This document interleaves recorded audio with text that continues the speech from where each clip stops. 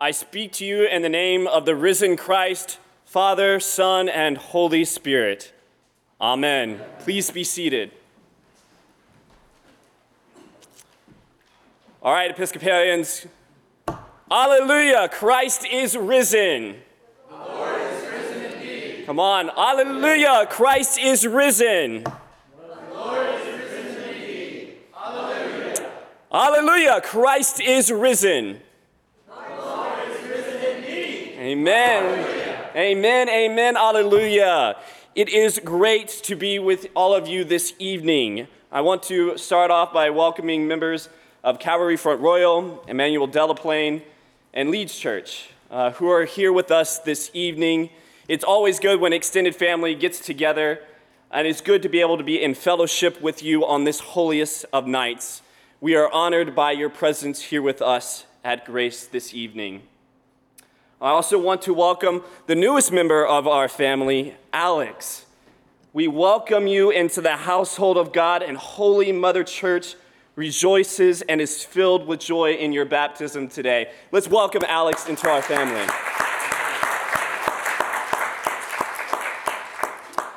I know that as a Christian, this is an exciting evening for me personally, getting to witness someone being welcomed into our faith. And I've gotten the chance to be able to walk with Alex these past few months as he has journeyed to his baptism. And I'm inspired by your love, your joy, and your enthusiasm for our Lord Jesus and for the church. And I hope that as you continue in your walk with the Lord, that your love, joy, and enthusiasm continually grows. Know that being a Christian, while it is a life of self-sacrifice, and yes, it can be difficult, is a life of continual discovery and joy. And know that this church family here tonight, we love you, and we look forward to what Christ will do in your life. And church family, this is the night, our feast of Passover, in which our true Passover lamb, our paschal lamb, was slain, and where our bondage of death and sin is broken, in which our ancestors were brought out of Egypt, and where heaven and earth are joined, and where we are reconciled to God. How beautiful this night truly is. I remember experiencing my first Easter vigil in high school, in which the church was darkened like it was in here tonight. People were holding their candles. Incense was billowing from a thurible that had been used to bless the paschal candle. And the chanting of that exultet, the chant that we heard at the beginning of our service tonight, which is just another word in Latin for rejoice. When this beautiful and ancient hymn was first sung, I thought I had been transported into a mystical world, into the mystical world of Tolkien, or as a good Anglican, C.S. Lewis. Thinking of that triumphal Aragon or Aslan, that first service of Easter Vigil for me was very magical. And I think that's the point. Then this night is supposed to feel mystical. And yes, dare I say, magical. We are experiencing something out of time and space, something old, very old, and yet something very new, something of this world and not of this world. The point and really the mystical reality is that tonight, our world and the world of heaven become one.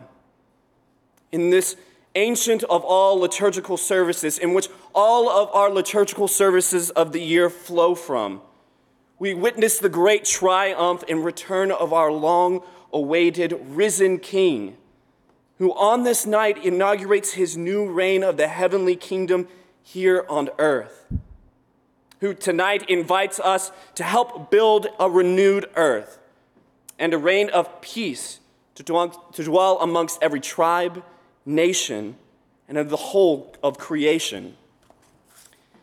It is in this vigil liturgy that Alex has become a part of this family, And through your dying and being raised with Christ and baptism, you are welcomed into this fellowship.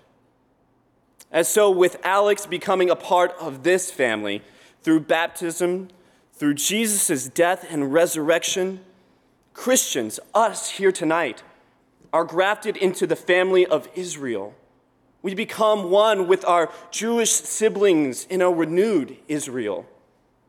And I want to emphasize tonight with the rise of anti-Semitism in this country, much due to many of our fellow Christians' hands, that we are welcomed into the family of Israel this night.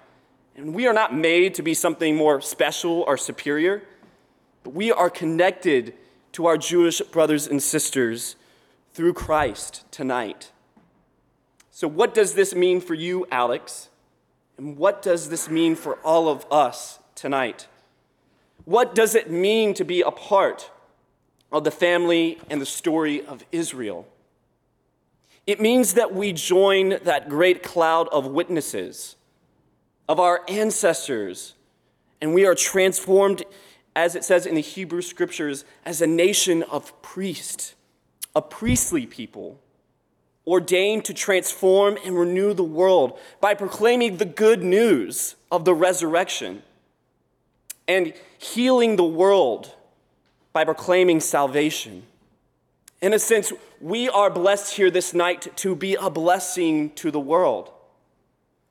As with our Israelite ancestors through the Red Sea waters of baptism, Alex, and our renewing of our baptism, we are made a chosen people.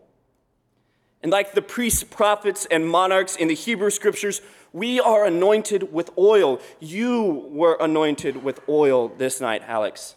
And through that, we all are made priests, prophets, and monarchs to minister through the power of the Holy Spirit to this world in building the kingdom of God.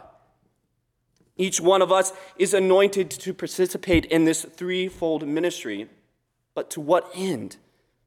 And it is simply this: to participate fully in the new creation, the new society that is inaugurated in Christ's death and glorious resurrection, which we celebrate this night. It is on this night that we, along with Christ, are coronated, ordained, and commissioned to live into this new heavenly kingdom by living into our threefold ministry of priests, prophets, and monarchs. As priests, and I don't mean just the order of priests in our church or this priest wannabe up here, I mean all of us. As priests, we offer our hearts, our souls, and our bodies in daily silence and adoration, searching out the mystery of God and sacrificing ourselves so that we may be transformed through Christ into Christ, our great high priest. Our other priestly task, like my friend and brother seminarian over here, Jimmy, is so good at emulating.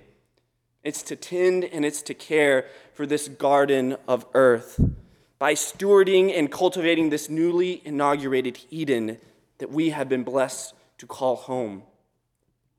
We, all of us, then offer back this creation in the form of bread and wine to God, who is so generous and loving and full of compassion that he presents it back to us not just as simple food and drink, but he transforms it into the living word of God, which is Jesus Christ. Jesus nourishes us so that we may be renewed and restored to the fullness of life, so that we can continue with Jesus in building his kingdom here on earth.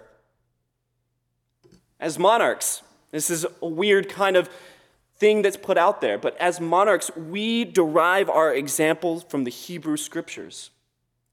The task of a monarch is not just to judge, but it's to discern and develop wisdom and practical human understanding, as Archbishop Rowan Williams states.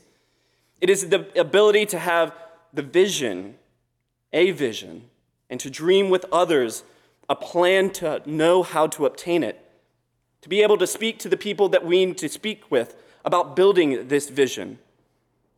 and it's to govern rightly and to humble ourselves continuously before God and our neighbors, even if that means washing the feet of those who we serve, as Christ commands us.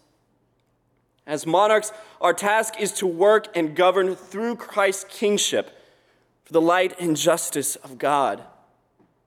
This kingship works to make the highest of human and divinely inspired ideals into reality. Ideals that were not so uncommon from hearing. Ideals such as that all men are created equal, that by their Creator they are endowed with certain unalienable rights. Or that famous poem that is on the Statue of Liberty, "Give me your tired, your poor, your huddled masses yearning to breathe free."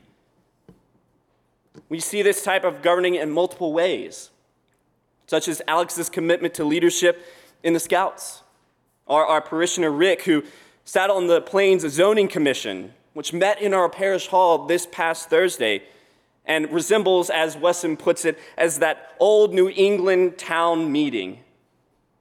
Our very own Trevor Potter, who has worked passionately in preserving the very republic that we hold dear in this country. Prophets, as Archbishop Williams states, are people who tell the truth and declare what our society needs to hear. When I think of prophets, I think of Martin Luther King, Jonathan Daniels, who was a seminarian like myself, who was killed in the civil rights era, or a person like Dorothy Day. As prophets, we are called to speak out against godlessness, the not seeing of Christ and all persons, as our baptismal covenant states, and to speak out against injustices, violence, and inequality, and racism in whatever place they find themselves in. Prophets are the checks and balances of this earthly kingdom of God. They call us to turn back and to remember our calling to the mission of God for each and every one of us. Prophets are also to speak of the hope that is found in the resurrection of Christ. The good news that Christ has conquered death and has called us to live in a new reality, not one in which body and mind, heaven and earth are separated. No, it's to speak of a new reality in which we remember this night that we are fully united with God, and heaven has come to dwell here on earth. This is our call as Christians. This is what it means to follow Jesus by our threefold ministry as priests, prophets, and monarchs. This is what our ancestors of faith who travel with us this night call us to live out.